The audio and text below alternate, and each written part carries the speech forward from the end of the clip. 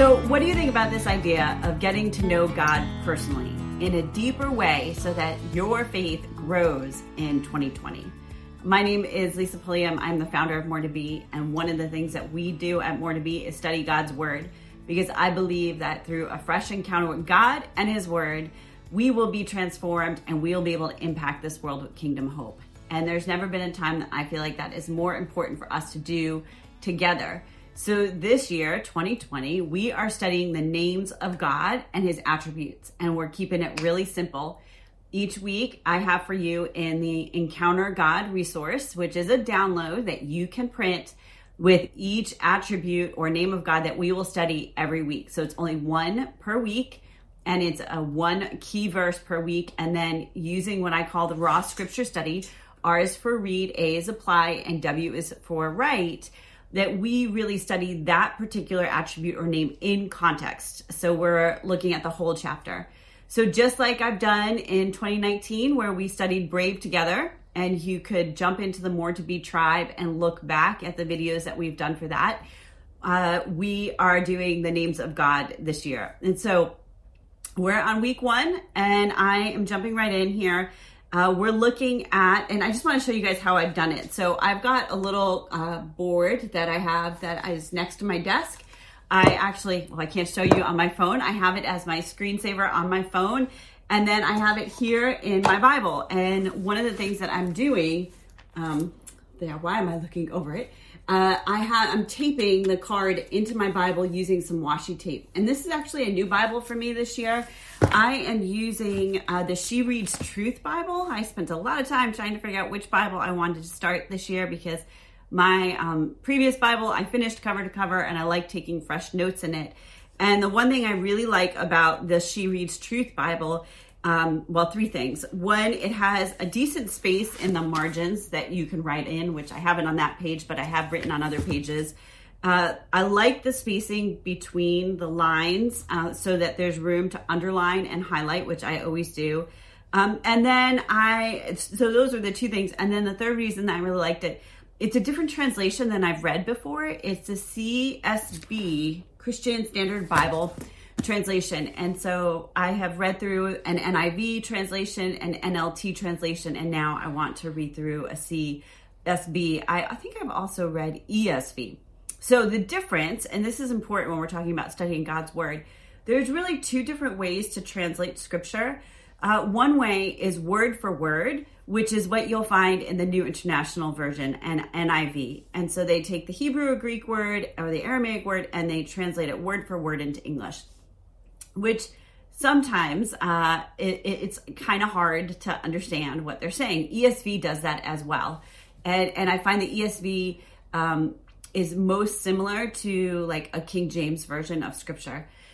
The NLT translates phrase by phrase, and so it's like thought for thought translation, and that's why I've loved the NLT translation, because it's much easier to speak. And so when I'm teaching and I'm reading Scripture out loud, it just is much easier for people to comprehend.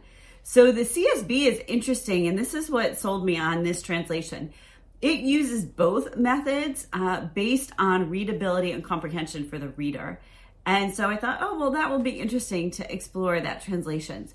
So you'll see that sometimes the scripture memory cards will have the little note of NIV, NLT, CSB, because I jump around in what I use based on what I think will be the easiest to memorize.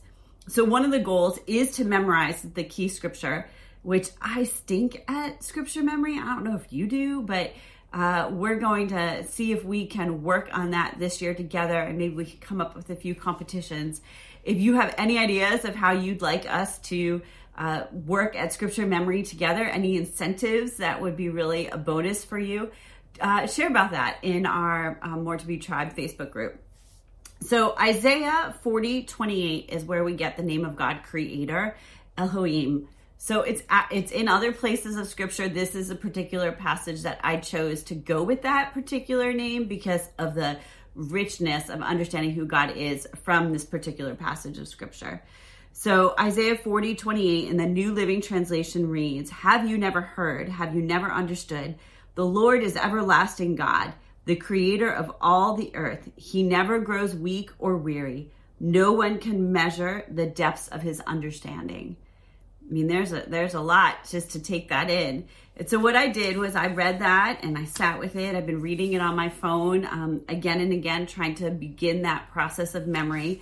And then I went to the passage and I read the entire chapter.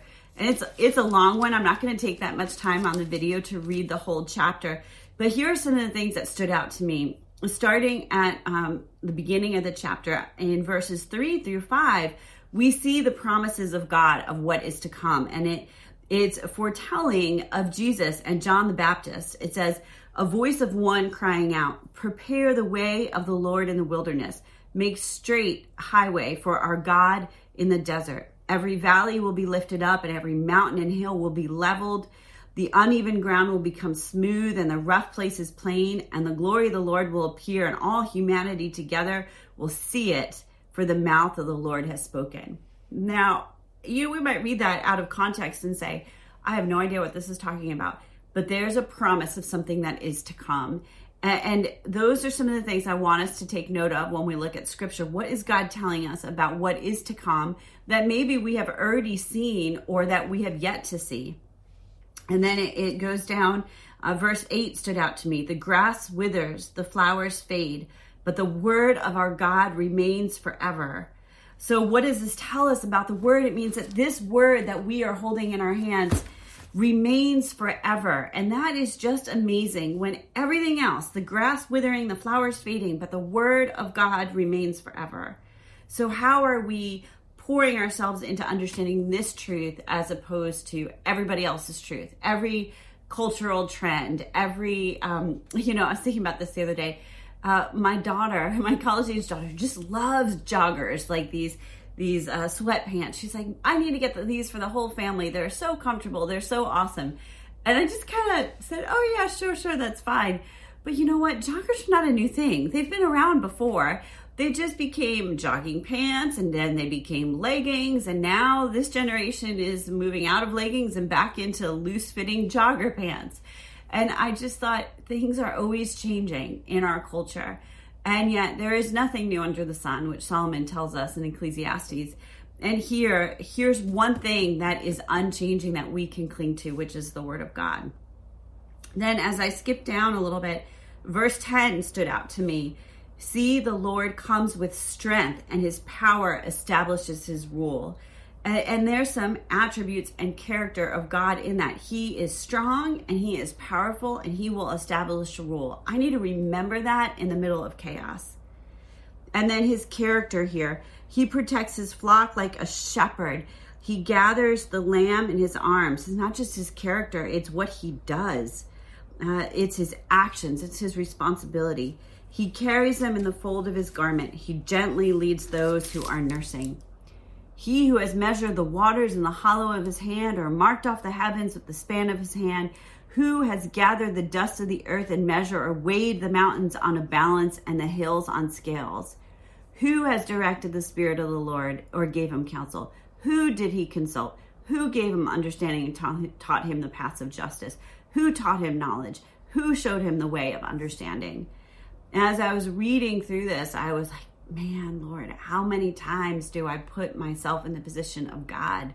How many times do I think I know the way it ought to be done instead of trusting in the way God is doing it? Verse 18 really got me. With whom will you compare God? What likeness will you set up for comparison with him? Dang, I am comparing God to me all the time, and I don't even realize I'm doing it. But the fact of the matter is, slowing down to answer one of the questions, which is, what does this passage tell me about God? What questions do I have? What stands out to me the most was that I look at my life and think, this is the way it should be done. And God, what are you doing? Why are you not doing it this way? Really is, why are you not doing it my way? And I am comparing him to me. And that is not what I should be doing. I should look at the wretch I am as I compare myself to the holiness and the power and the might of God. And then I compare him to the people in my life. those I've been hurt by, those I've been betrayed by and abandoned by. And I see God through this warped lens instead of seeing God as who he says he is. Then the other verse that really stuck out to me was verse 22. God is enthroned above the circle of the earth, and its inhabitants are like grasshoppers. So you just picture that for a minute. We know how small grasshoppers are compared to us. Like, we're that small to God. And not small as in insignificant, but our presence, our abilities, our power, our strength is like a grasshopper compared to what God is like. That's just ridiculous when you think about that.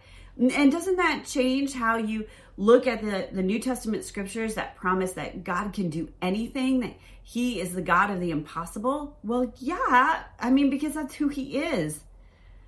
And verse 25 says, "To whom will you compare me, and who is my equal?" asks the Holy One. "Look up and see who created these. He brings out the stars by number. He calls all of them by name.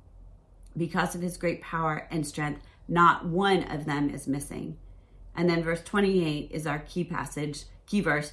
"Do you not know? Have you not heard? The Lord is everlasting God, creator of the whole earth. He never becomes faint or weary. There's no limit to his understanding." And then I'm going to finish through here. Verse 29, "He gives strength to the faint and strengthens the powerless. Youths may become faint and weary, and young men may stumble and fall. But those who trust in the Lord will renew their strength. They will soar on wings like eagles, and they will run and not become weary. They will walk and not faint." And I actually shared about that passage in Unblinded Faith, which is a 90-day devotional if you're interested.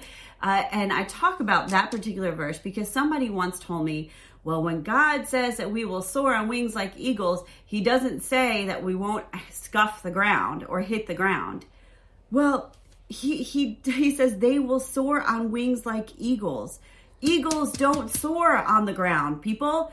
Eagles soar up high in the sky with their wings spread in all the might that God has given them. That is a promise from God of what he wants to do as we put our trust in him, that he will renew our strength and we will be able to soar, not skim the earth and bump our noses. That is not his intention. And so we need to know what the word of God says so that we live out the word of God. And one of the ways that I want us to make this very personal is not just to read and walk away, but also engage. I love praying scripture. I think there's no better way to do that. And so no better way to pray than to pray scripture. It keeps our heart and our mind aligned with what God wants us to know and how he wants us to think. And so what I did on the back of my little card that's taped in here is I just prayed. I wrote out my prayers based only on the passage, really. And so I'll share it with you. Lord, I'm humbled by how often I forget who you really are. I'm guilty of comparing you to mere mortals instead of trusting you. I take matters into my own hands. Please forgive me. May I trust you more, Lord, remembering that you are enthroned above the circle of the earth. That came from verse 22. You are the Holy One, verse 25. You are everlasting, verse 28. You never become faint or weary. You give me all the strength I need, verse 29. May I trust in you and soar, in Jesus' name.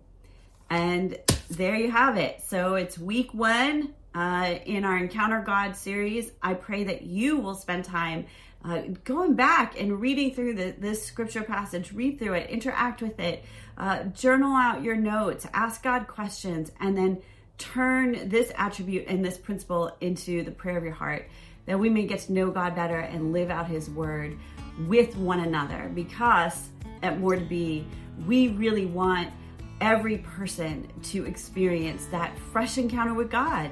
And that comes through knowing him and his word, aligning ourselves to it, being transformed by him, and then being able to impact lives. And that impact looks like letting others know that they are seen, that they are heard, and they are supported not only by you, but by God of the universe. I hope that you will grow with me through this journey. I look forward to connecting with you guys next time.